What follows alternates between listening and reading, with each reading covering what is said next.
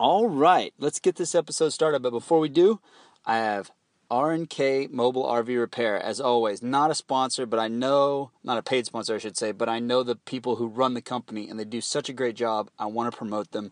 So, if you have a mobile living device, camper, RV, trailer, van you've converted into a living area, whatever it may be, deer camp, vacation vehicle, living quarters, you name it, they can come out and fix it. They come to you, they take care of the problem. Leaky windows, floors, air conditioners, ACs, name a problem. Name a problem with it, they can handle it, or they can at least get you the things to take care of it and make life so much easier. Let's say you're trying to go on vacation and then you got your loved one saying, "You always say you have time to fix this, but you never do." Well, guess what?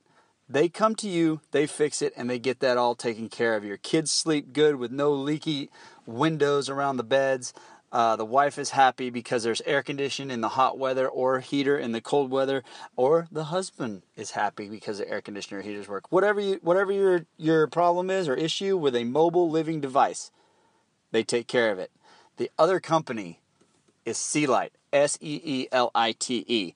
They do custom lighting on any sort of vehicle, house, just whatever. Whatever you need custom lighting or custom light bar on, they do it. They're very meticulous. They create the pieces from scratch.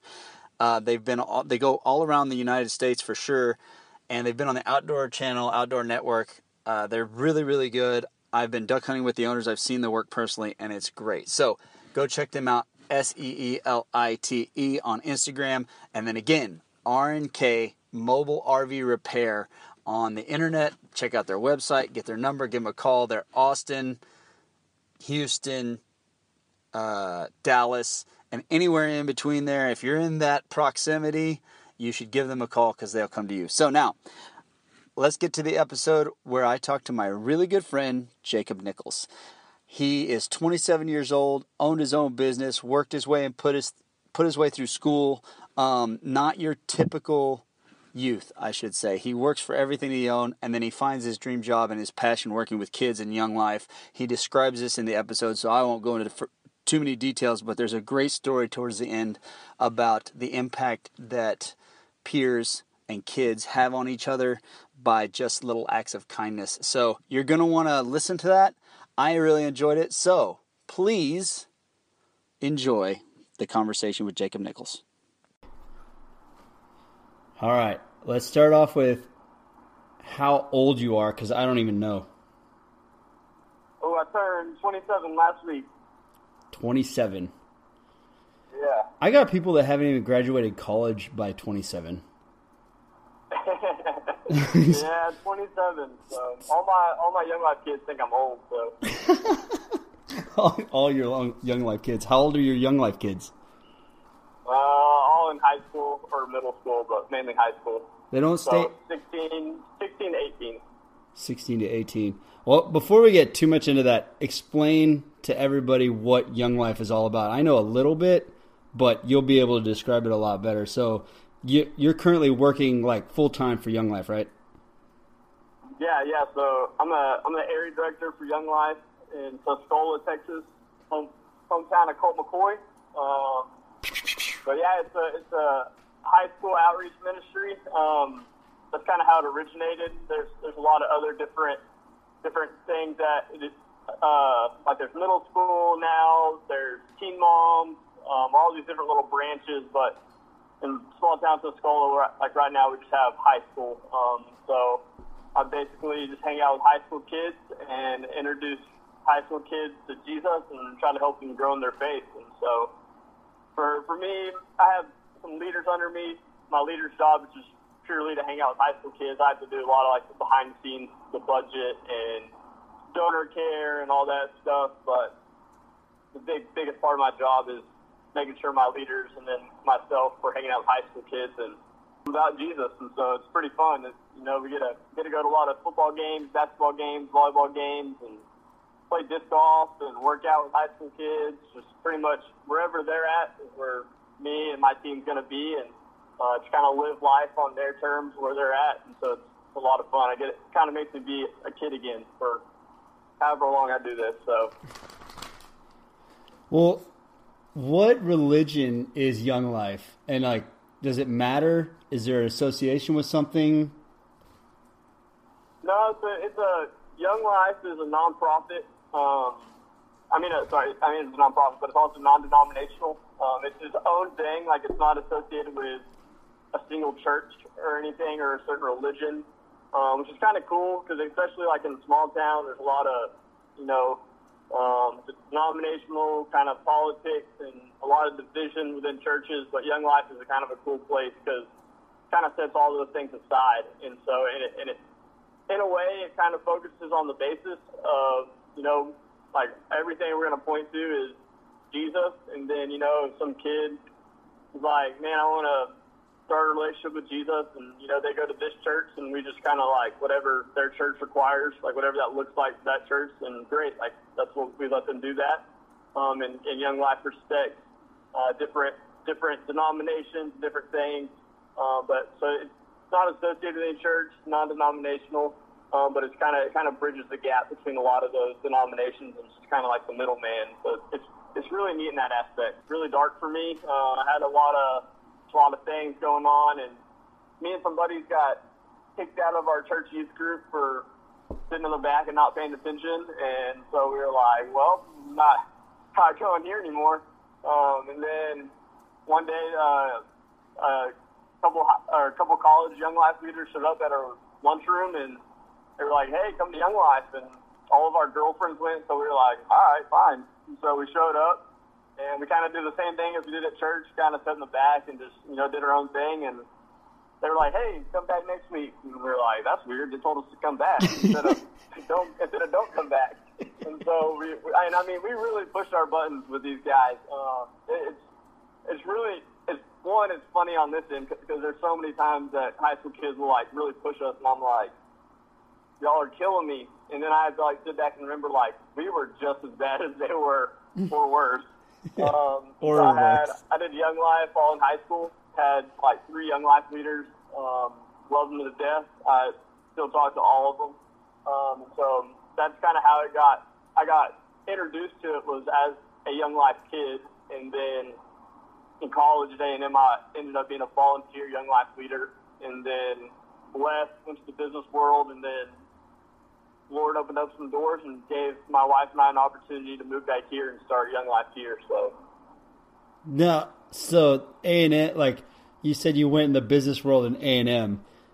That, just knowing like a little bit of your story, hanging out with you a bunch, I know you worked to put yourself through school. Like, you were the hardest working dude I was around. I had a ton of respect for it. I was like, this kid's different than your normal college student. He's constantly on the go, working, high energy level, and always in a great mood.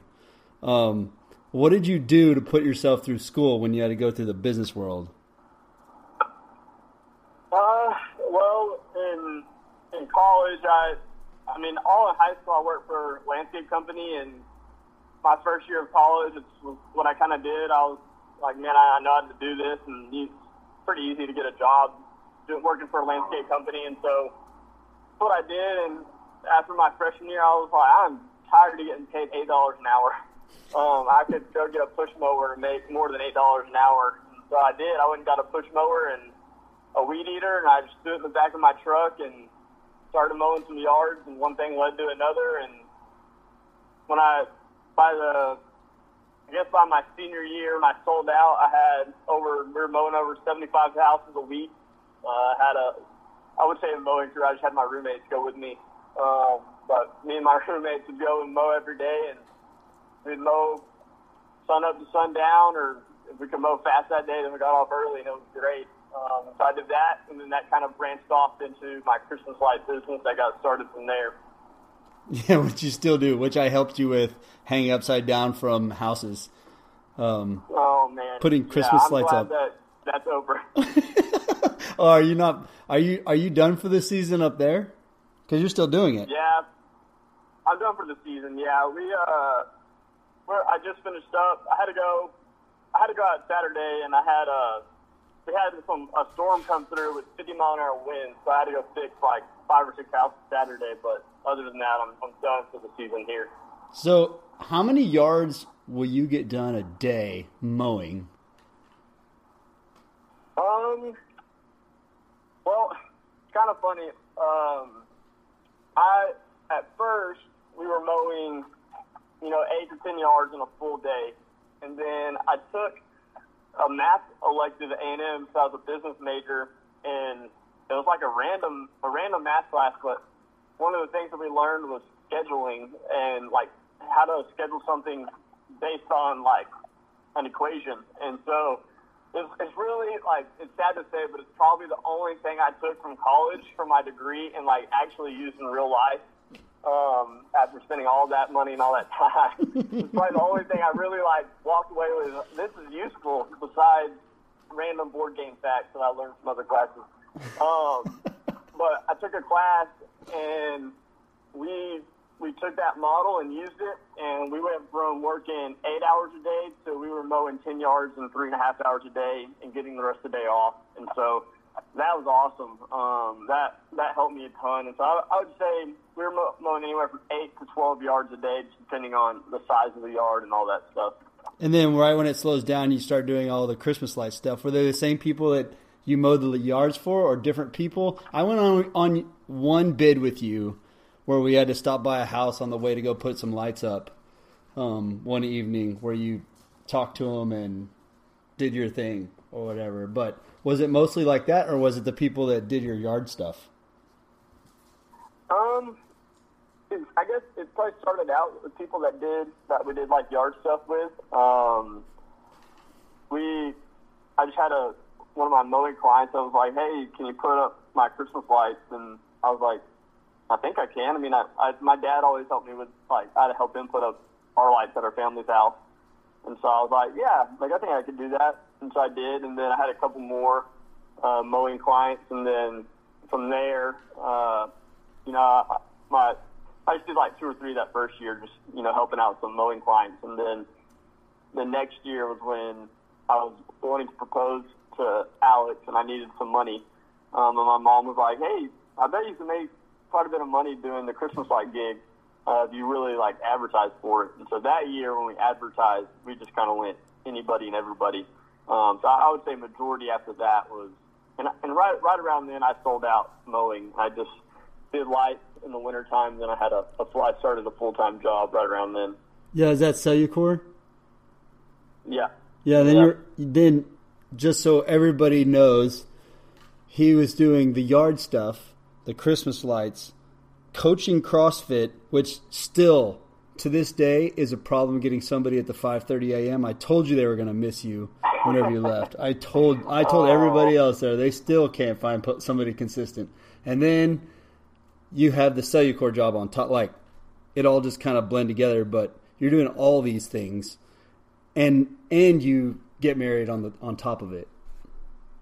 Yeah, there was, especially during Christmas light season, there would be days that I would wake up at 4:30, go to coach at 5 and 6, run home, change, be at work by 8:30, work 8 to 5, and then some days I had to go coach from like 5:30 p.m. to 6:30 p.m., and then we'd go and do lights till, I don't know, 10 or 11 o'clock at night. It was wild. When did you see Alex?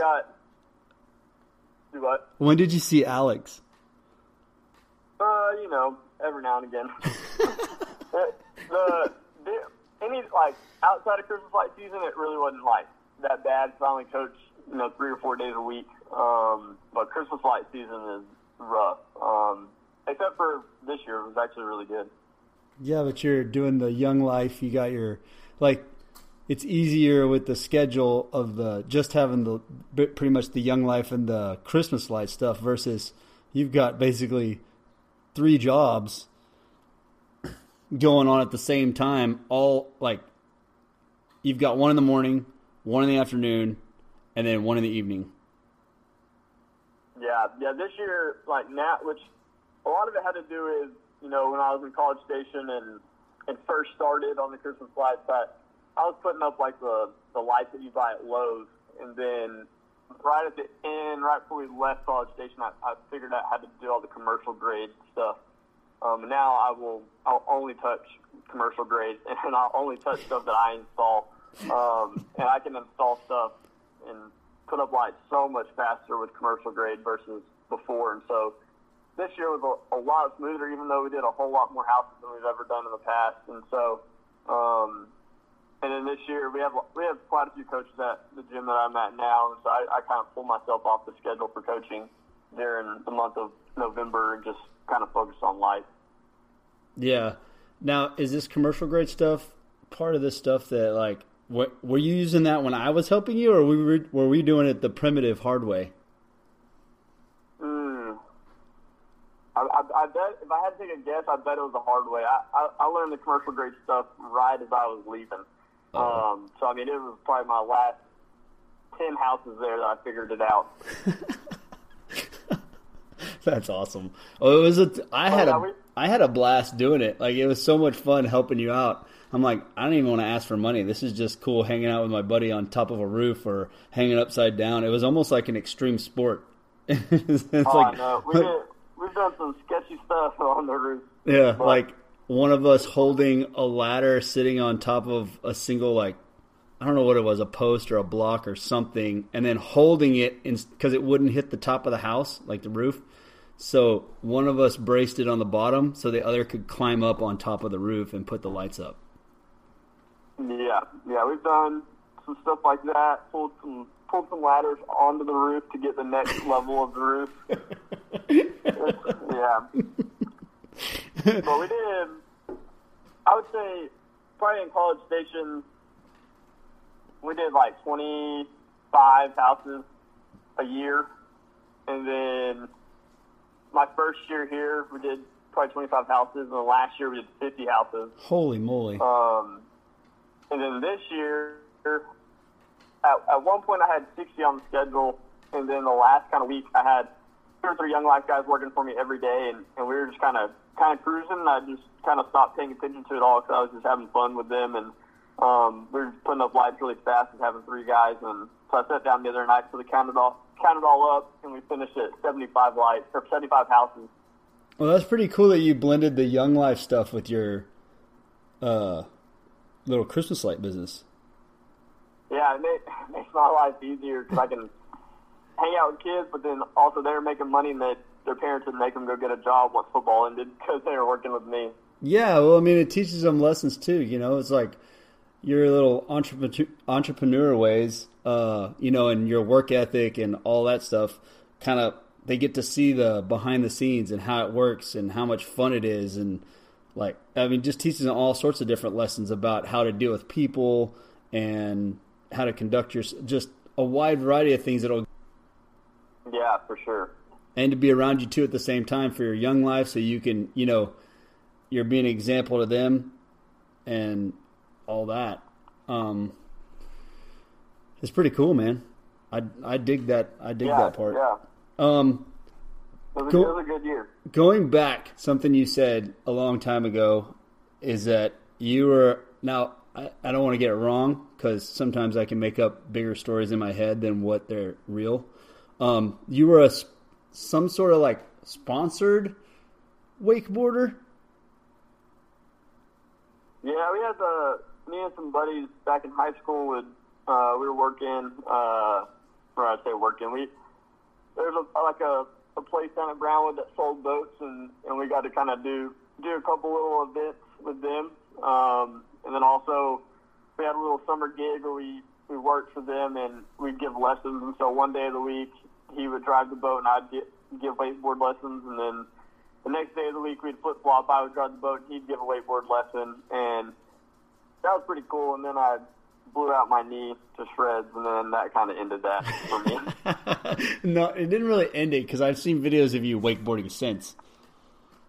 Yeah, I try to stay pretty chill. I'm really into wake surfing now. We got a new boat this year and got a new board this year, and so I've really kind of, you know, before it was a lot of fun. I knew how to do it, but this year we started getting into tricks and all that kind of stuff, and so that's been a lot of fun getting to do that.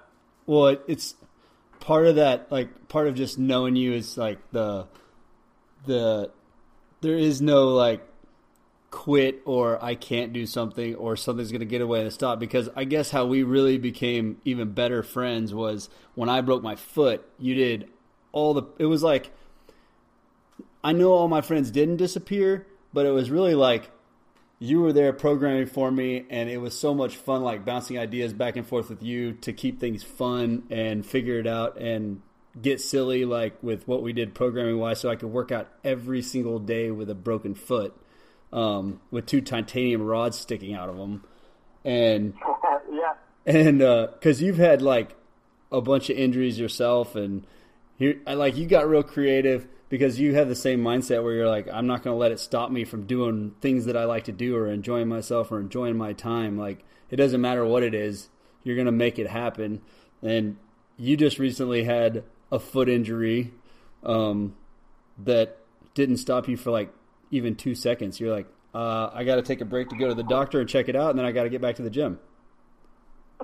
Yeah, I broke my foot the first night of Young Life Camp, which is just made for a real fun week on crutches in the mountains of Colorado. But yeah, that programming for you helped me because then I kind of knew where to go. Yeah, it was like once a week. I think you programmed 20 L-sit. The end of the workout was 20 L-sit legless rope climbs.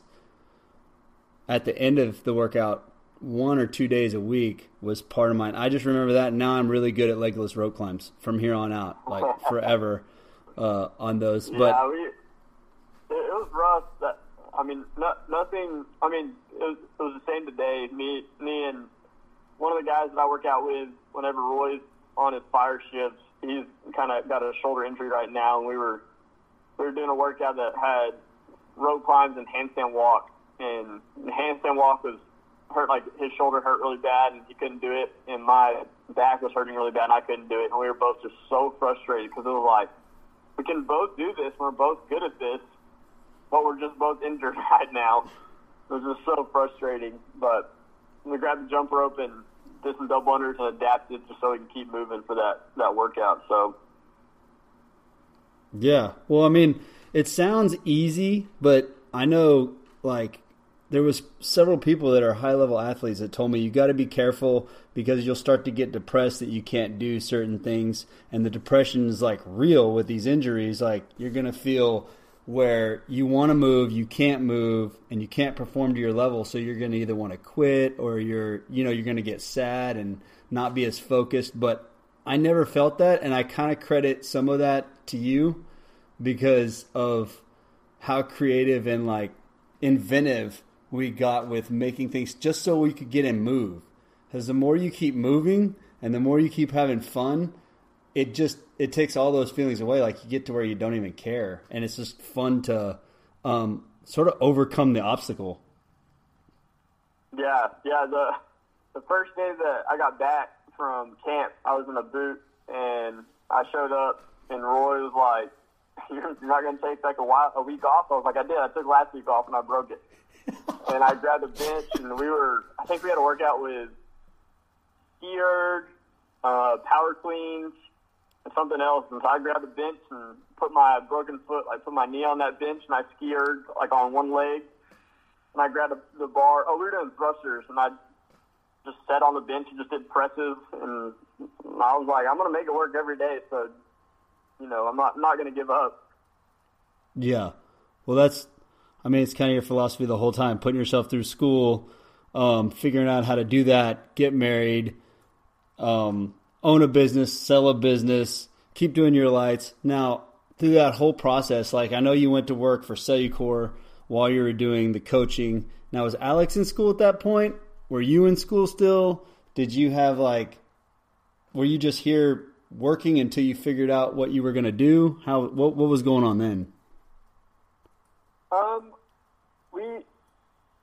It's kind of funny. My advisor missed the class, and so I was supposed to graduate on time. And so I was like, all right, I'm gonna get a job. And then I go to my advisor's office, and they were like, hey, you still need one class. And I was like, oh my gosh. And so they found one online class that I needed. And so when I applied for Cellucor and I went in, it was like, hey, I have one class, and it's online. I can be here 8 to 5, all that. I promise I'll finish and graduate. But I really need a job right now because we were getting married in think January, and this was in like October. And her dad was like, "If you don't have a job, y'all aren't getting married." Because she was in school, and so I went in, applied. They're like, "Hey, just finish. Like, make sure you finish and graduate, but we'll go ahead and give you the job now." And so I started working, and she finished up. She was a year behind me, and so we spent probably either a semester or a year there, just both of us working, and we loved it there. We were going to stay there. You know, I loved the job that I had at Cellucor, and she was doing some stuff that she really liked. She needed to go to grad school at some point for what she wanted to do, and it's kind of just crazy how it all worked out. We went to church one night, and Blake, the pastor there, he was talking about, you know, getting uncomfortable for the Lord, and for us, it was kind of we talked about it that night and how we were both really comfortable where we were at and wanted to be uncomfortable for the Lord, and we prayed about it. And the next morning at I think like 8:30, we got a phone call from some people that were like, "Hey, we don't know y'all, but we've heard about y'all, and we've heard Alex wants to go to grad school, and there's a program here, and if y'all want to, Jacob could come here and start Young Life for us, and Alex could go to grad school." And we were like, "Man, you couldn't be more clear from the Lord of like, here's your door that I'm opening," especially after praying about it the night before for the Lord to open some doors. And so we came in and interviewed, and within a month and a half, we were moving and we left. But we weren't planning on it. We loved what we were doing there.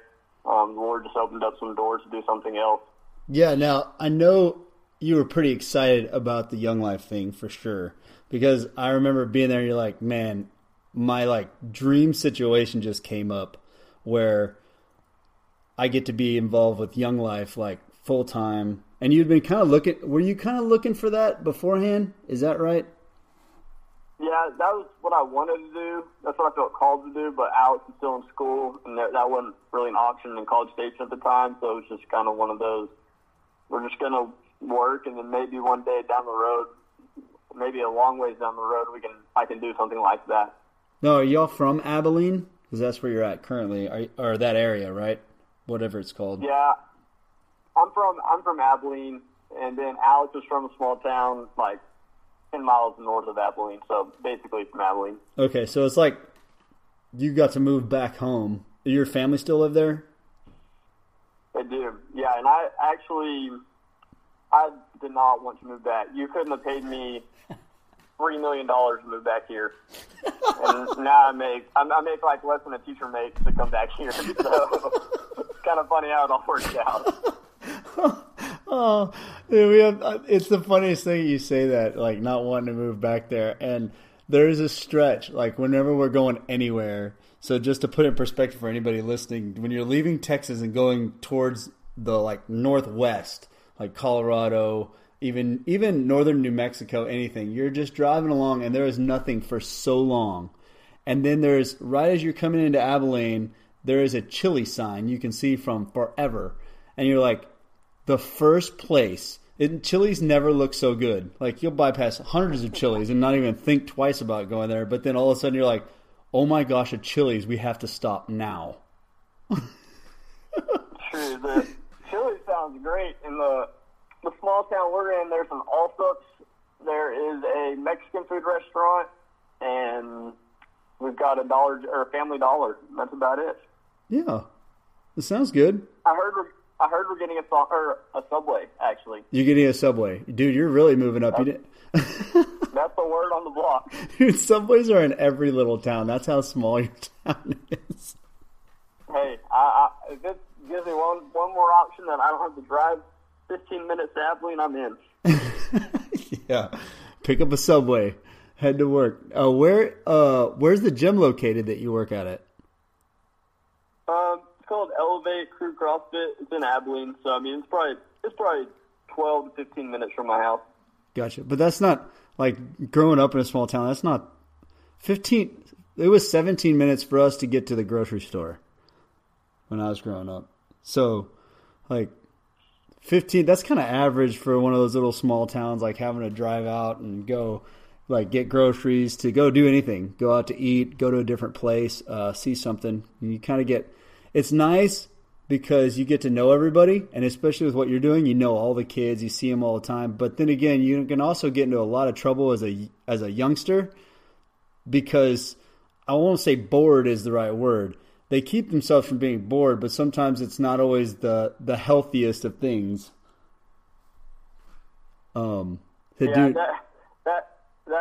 That's always like my Young Life kids always try to hide things from me, and it's like, I'm going to find out, right? Like everybody finds out. In that town, for sure. I bet everybody knows everybody. Population of like 741. Trust me, I'm going to know. Now, so activities out there for your Young Life people, you're going to take them out and do stuff with them.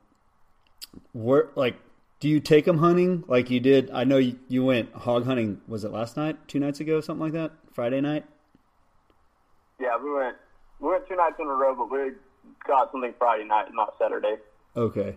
So do you take them out and do stuff like that with them? What is your process like? What kind of activities do you take kids to do in such a small town? I'd say a lot of things is like revolving around kind of what they do. Like we go out to football practice and track season. My conditioning goes up because I'll go and run with them, do their track practices. But outside of like their school stuff, I would say a lot of them enjoy hunting. So we'll go hunting. A lot of them do illegal things, so we won't go and do stuff like that. Like they go and shoot street signs and get in trouble. And so kind of depending on what they're doing, they're for some random reason, I think the guy that started there's a small bank out here, he had some land and put a disc golf course on it. So there is like a 9-hole disc golf course. So I love to go play out there. That's a super fun activity. That is actually fun. I love disc golf, but I don't know. I'd say a lot of it is like last night I had like four guys over, and we played pool at my house for like 4 hours, and I was like, this is getting really boring. But they were entertained, and they're not getting into trouble. So just kind of depends. Kind of depends on what they want to do. A lot of times they just want to go to Abilene, and we'll just go eat or go do just something in Abilene out of Tuscola. Yeah. So in the camps, like you do that on a regular basis, and then summertime kicks up, like any sort of off time with school. I know Young Life is super busy for you in camps and stuff like that. Do you have a lot going on, or just one big one, or do you go all over the country? You stay here in Texas. Do you create the program for the camps? Is it like a big deal with this Young Life sets up? How does that process work? Yeah, so it's big. Yeah, Young Life owns, I don't know how many camps. They own a lot of camps, like across. Young Life's in like 101 countries, I think. And so there's some camps in other countries, but there's majority of their camps are in the camps that you and other people might would know or have heard of are going to be in the United States somewhere. And so for me, for the area director of Tuscola, I'll take kids for 1 week to for them to go to camp and experience camp. And there's probably 200, 300 other high school kids there in other areas from other states and different things. But then part of my job as well is for a month I go to a camp and I work it. With Alex's job, she comes as much as she can. Some other staff people, like their wives, are either stay-at-home wives or like teachers, and they are off all summer and can go for the whole time. But basically, me and 10 or 12 other staff people will go to a camp and kind of run it. And then people do that for us. Like when we take kids, there's staff people there that are running it, as well as some volunteer college students, high school students. But yeah, it's a big part of our ministry, big part of what we do. I would say that camp for Young Life is becoming even sweeter as the years go by, because it's getting really hard to tell kids about the gospel when they're so distracted. I mean, we do Young Life Club every week and talk about Jesus and all these things, but kids have their phones and friends in there and they're jacking around and stuff, but you get to camp and they don't have their phones and they're in the mountains and they're separated from everything back at home. And it really makes a sweet time for them to hear about Jesus and understand about him in a clear way, just because we're kind of pulling them out of their environment a little bit. Do you take the phones away from them, or you just go to places that don't have service? No, when we pull up, we pass back Ziploc baggies and we take all their electronics up. So oh, that's awesome. it's like the first 2 days, kids are just like, my phone. And then by the end of the week, when we go to give them back, they're like, I don't even care anymore. Yeah, no, I'm under the same thing you are. I don't hate technology. Obviously, that's how I'm able to have a podcast so easily and do things that I like to do and find things on the internet so fast. But there is a disconnect. I took Maddie out to shoot guns, like my little 22 that I used to shoot like coyotes with to protect him from the chicken pen and all that, and then bow and arrow this weekend, right? And yeah, it's skills like that are diminishing, that they'll have a complete advantage over their peers, like percentage-wise, that don't know how to do these things. Like they don't know how to go out and shoot a gun, and they don't respect it. They don't understand it, like how it works. They don't like the patience and practice and like stuff it takes to shoot a bow and be outside, and like the hiking that we take them to do, or we don't have our phones like just on us 24/7, and all that stuff is so beneficial to kids learning life skills, just general life skills. Like I give them the map and make them have to follow the trails themselves and tell us where we got to go. I mean, obviously I got a map because they're not the best at navigating it and we could get lost, but teaching them like, okay, this is what you missed. This is what you look for. Constantly keep track of yourself so you don't get lost in the woods. Or if you run out of cell phone service, oh my gosh, what do you do? Well, these paper maps work pretty good if you know how to read them, Yeah. Just little things like that. It also clears their mind. I can see where that could be really beneficial for a high school kid, having a high schooler myself now. And learning those lessons of like how much they can be on their phone. And it's just like little tiny silly texts that don't make any sense to me, like LOLs and hee-hee-hees and whatever, like back and forth 100 jillion times it seems like on that phone. But so you get a little backlash at the beginning, and then but you take them into places like, do you get picked? Like, do you pick where you're going to go with your group? Like to the mountains of Colorado, or maybe, wherever the camps are, or does Young Life tell you where you got to go? So we get to submit like 3 options, and then they kind of, they want to give you where you want to go, but it kind of breaks down to logistically what works for Young Life and as a whole, just because every area will take kids to camp, and so they just got to make sure we can't overbook one camp. Can't underbook one camp, because that's how they survive, is by us going there. What's your favorite one? Oh man, I don't know. This year we're going to, it's called Carolina Point. We went 2 years ago there, and it's really cool. The camp is split like right down the middle, and South Carolina is on one side of the camp, and North Carolina's on the other half of the camp. And so you're kind of in 2 places at once. That camp is really cool. It's a newer camp, so they kind of took some like the best things from one of their top camps and some of the best things from another top camp, and just made like a new camp. But then like last summer I got to go to Frontier Ranch, which is one of the originals, and that was just awesome being there. They're all incredible facilities. I mean, it is a all-inclusive luxury vacation. I mean, it is awesome. And so I wouldn't say none of them are bad. Really, for me, it's just like, where did I have the best experience with like high school kids that year? I've had some had some camps, like I've taken some kids to camp, and we just had a bunch of knuckleheads, and it was just really hard. And then I've had some where, like this last year, we had 10 kids start a relationship with Jesus and had just the best week of their life. And so that I'll always cherish that year. Not saying the other years aren't just as good, but it was just, you know what I mean? Just kind of just depends on the experience of that year. But facility-wise, they're all incredible. What kind of things do you do? Food, what the are they? food's even better.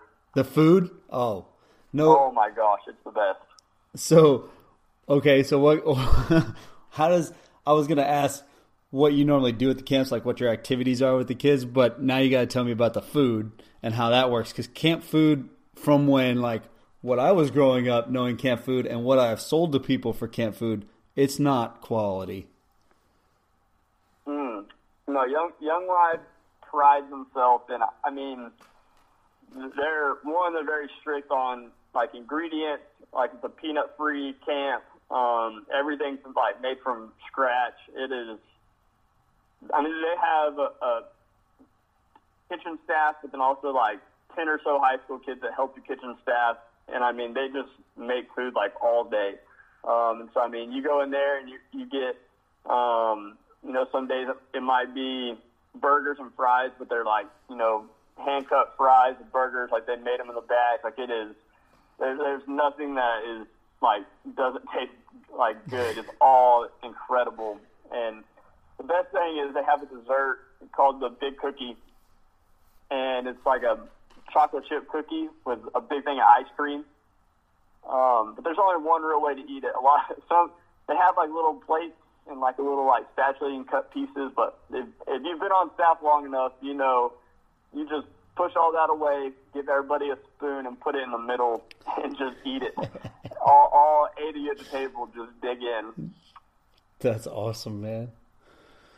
On these, like, I just got a random question off the top of my head, like, for just wondering, when you see these kids, like, when you take these kids, I don't know how many of them are trouble kids, like, when I say trouble, like, don't have a good life, that are involved with Young Life to get an activity, that have heard about it through friends, but whenever you take them, like you said, you had a couple, like one where you had a bunch of knuckleheads.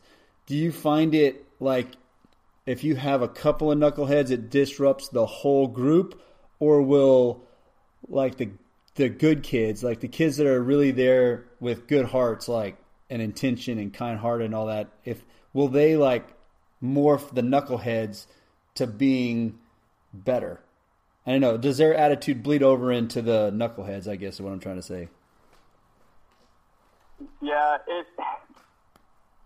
I mean, yes, most times, yes. A lot of that falls on like the leader or the staff person leader there of can you make this work? Because I mean, there's a lot of times you'll take kids, like you'll have a bus full of. I mean, like we're in a really small town, so we'll take 20 kids is a lot of kids. You go get like Lubbock Young Life or Amarillo, and they're going to fill 2 charter buses full of kids. They'll take 100 plus kids. So I mean that their job's even harder. But it's kind of trying to get these 2 types of friend groups, or even like some of those bigger towns that have multiple schools. Can you get these separate friend groups to kind of put that aside and just become one?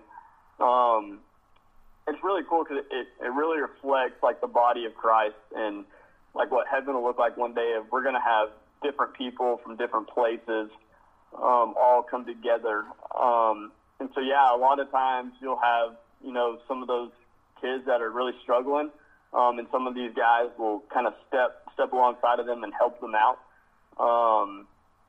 We had one year we went to camp and we had a kid that I'm not like 100% sure what was wrong, but he wasn't all there.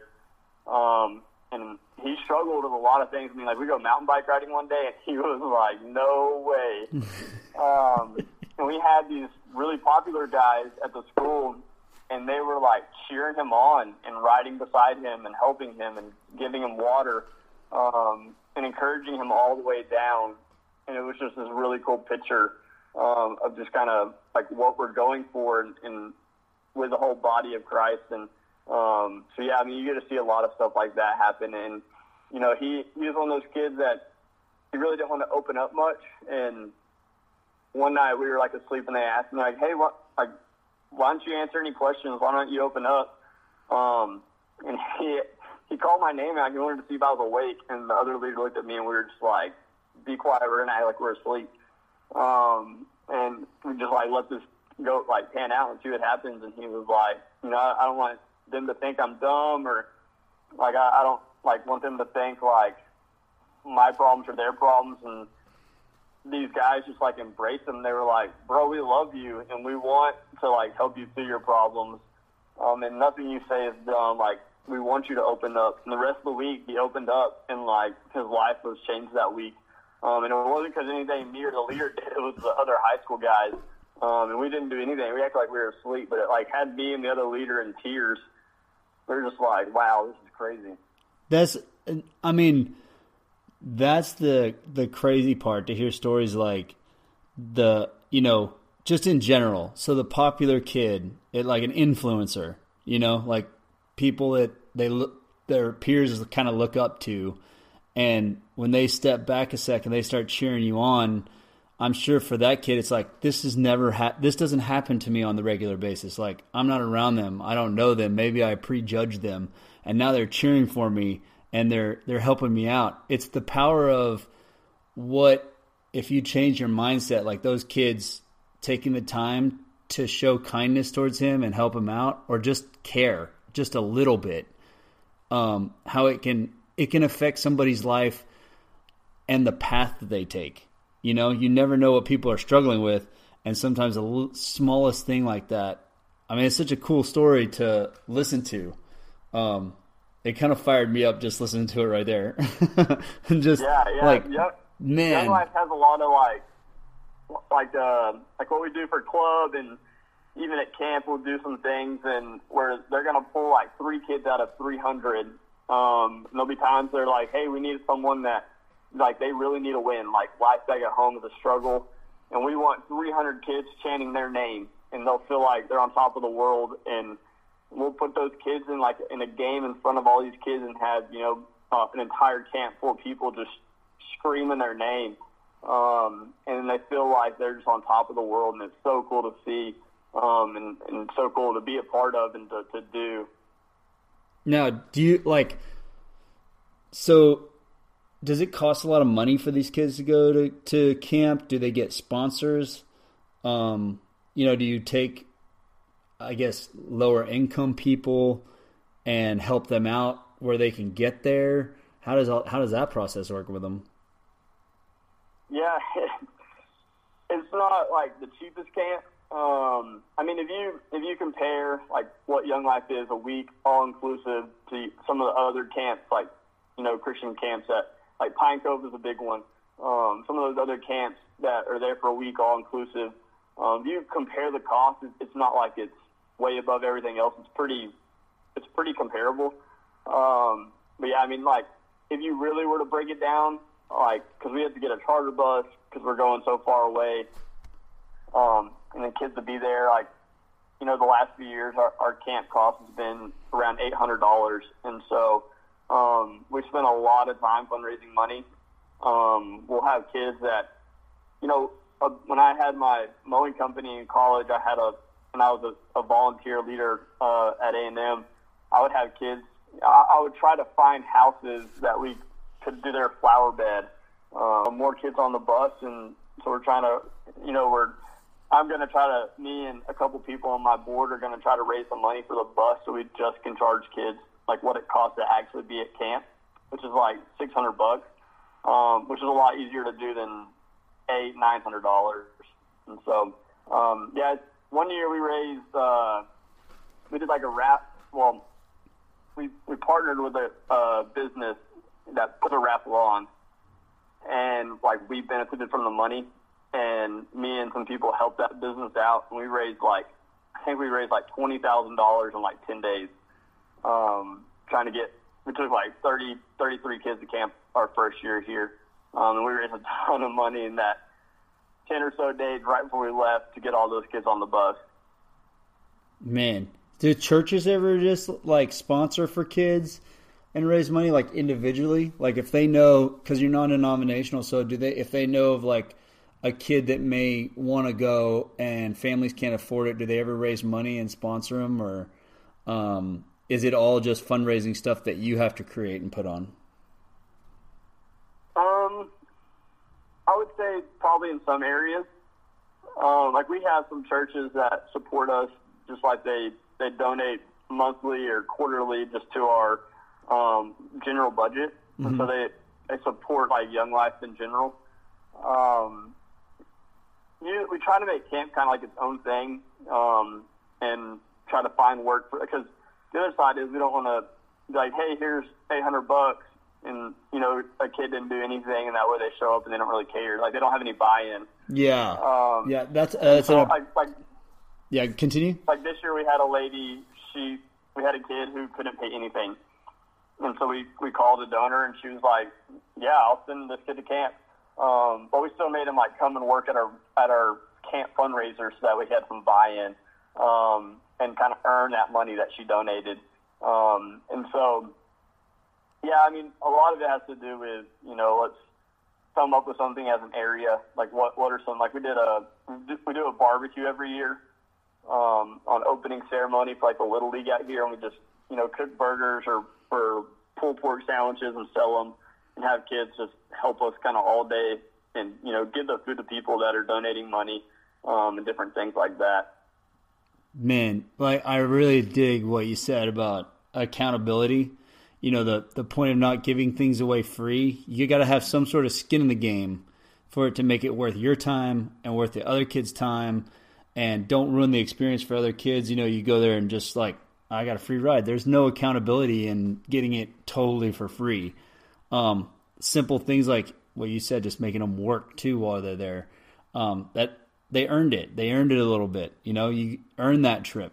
You don't just get my free handout, because then that teaches them just to look for a handout whenever they can and appreciate that more than the actual like, hey, I was a part of this process. Yeah. And I'm sure like there's, a lot of Young Life areas that have like some really generous donors, and they don't quite have to go through like the trouble that we have to go through, or other areas. There's a lot of other areas that are a lot lower income than we are. But yeah, I mean, personally, I feel like there's got to be some form of buy-in there.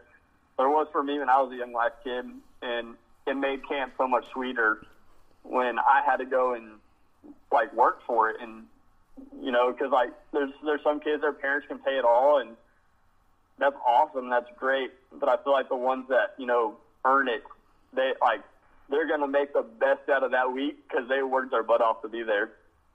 From experience. I mean, I'm sitting here recounting our conversation just right now and the many conversations we've had, and to think that you're 27 and all the things that we've talked about so far, like you've done all of them by 27. You've already run your own business, worked full time for somebody, coached, you name it, like having to schedule time and with Alex, your wife, because you can't just totally forget about her. Just everything, all like the working out that you do, because people don't know you're a super fit human that is tiny but can lift a lot of weight. And when I say tiny, I mean weight-wise. But all that stuff by the age of 27 is really amazing. If you look at it nowadays, people would say, like, if you put it down on paper, you say, that's impossible. I don't have enough time to get all that done by 27. And yet you're like, it's no big deal. Yeah, it's kind of the way that I was raised. I had to start working at 15, and so it was, something that was kind of instilled in me as a child of, if you want something, you need to work for it. And, that's the whole, like, even for like my Christmas life, it was, I want to propose to Alex. I need, this many thousands of dollars for a ring. So how are we going to get that? And then with school, it's like, we're going to, go to school and get a degree. We're going to have to work for it, and got a lawnmower to work for it. And so. Yeah. I mean, obviously just you, it's kind of hard to be like, oh yeah, man, it's so, I put myself in your position asking questions like I just asked. I'd be like, I mean, what do you want me to say? I mean, that's just part of the way I was raised, you know, but it's an important thing to reflect on for other kids. And I think being in Young Life and the position you're in and the description you're giving me of what they get to see every day is super important to have somebody not just telling them things like this, but that's lived through it, gone through the fire, and says like, don't tell me you can't because I did it. Like, it's easy to do and it seems hard at first, but then you learn it and you figure it out and you make it. And there is no excuses. Like, if I want to propose to somebody, I'm going to go work my butt off and get the ring. I'm not going to just, well, I'll do that whenever I get out and get a full-time job doing this or that. It's like, no, I'll make it happen now if I want it to happen, you know? Yeah. Just not letting that stuff stop you at anything. Yeah, I really feel like, you know, for me, I mean, obviously, you know, with Young Life especially, you know, I'm going for an internal impact. But at the same time, it's like, I mean, obviously, like, that stuff is the ultimate thing, kids knowing Jesus. But I also want to leave kids with, you know, how do I get through life? How do I get through practical things? And, you know, for, like, my seniors that I had this year that, you know, I've been kind of walking with this second semester.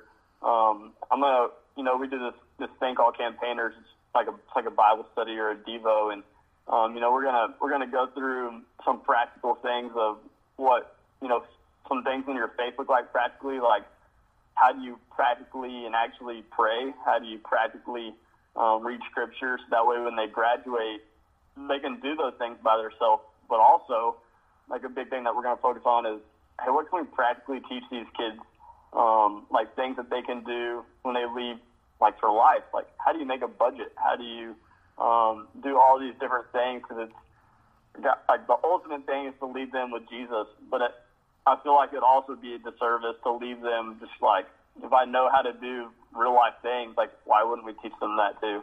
Yeah, man. It's awesome. Like, that's the sort of thing they need, you know, and too many people get put off, including myself, with the amount of people that are just like, you know, God's going to take care of you. God's going to take care of you. Just have faith. You know, that's all they say. They just say that. Just pray about it. He's going to take care of you. But there is a thing where, you know, whatever you believe, if you're super religious, guess what? God wants you to get out and actually use your talent and do something. Like, he doesn't want you sitting on your butt. There's a practicality to living life that you can't just like sit and wait on things. And so teaching the balance between those two is actually going to be beneficial towards getting kids to believe in what you're talking about versus just be like, they'll see through it eventually. Like, man, you're just saying this, but you ain't walked a mile in my shoes. Yeah, for sure.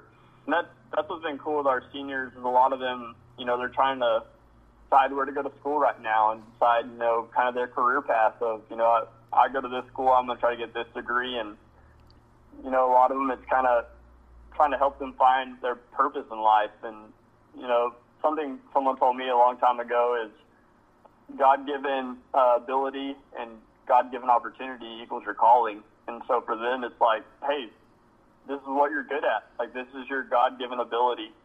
So, you know, if you're really good at this, you're like really good at kids, and you want to be a teacher, like, man, chase that. Like, yeah, you got to go to school and get a degree and do that. But if you're going to have to put in the work, but if it's like a God-given ability, like, he's going to create some opportunity.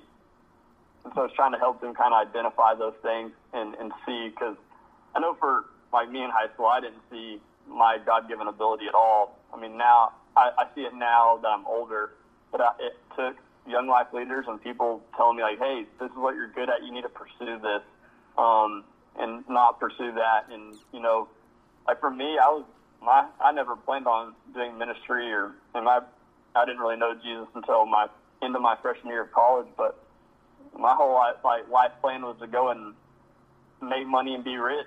And, you know, that wasn't what the Lord had in store, and he shut some doors. But every ability that I had to go and be rich and do those things that I wanted to do, like the Lord used those in just a different opportunity. And so for me, it's trying to help some of these kids see their ability and their God-given gifts, and I think they'll open up some doors and give them some God-given opportunities. Dude, I'm inspired right now. Like, just hearing you say that. Now I'm ready to fire it up. I'm going to go back to work because I'm doing this podcast over my lunch hour, and then I'm gonna like hammer out work, and then I'm going to go to the gym and lift all the weights, because I know if we were actually working out next to each other, you would beat me by half a second, like you always did, and it drove me freaking nuts. Like, don't go to the chalk bucket at all, because Jacob will not go to the chalk bucket, and he'll beat me by half a second. Oh, man. I don't know about right now, but some days. No, like probably every day. Probably every day on everything. Like, it doesn't matter. If we're together in the same room, if we're apart, it's different. Like, I can beat you when you be up there and I'm down here and you don't see me. But when you see me, you can put your mind to it and just beat me. It never mattered. Never mattered, no matter how good I got. If I have somebody that, like, we can kind of go head-to-head, like, man, I'll really push. But some days looking at Roy, it's like he's going to just crush you. So where's the time cap? We're talking about Roy Gamboa, so people know. Like, when he says Roy, it's just not like Roy at your local Globo gym. He's like CrossFit Games athlete. So yeah, 4-time game athlete, finished in the top 20. Yeah, he's legit. He's kind of fit. If there's a fire, that's the firefighter I want coming to save my life. Yeah. All right, man. Well, it's been awesome, man. Thanks for doing this, Jacob. Yeah, absolutely. Thanks for having me.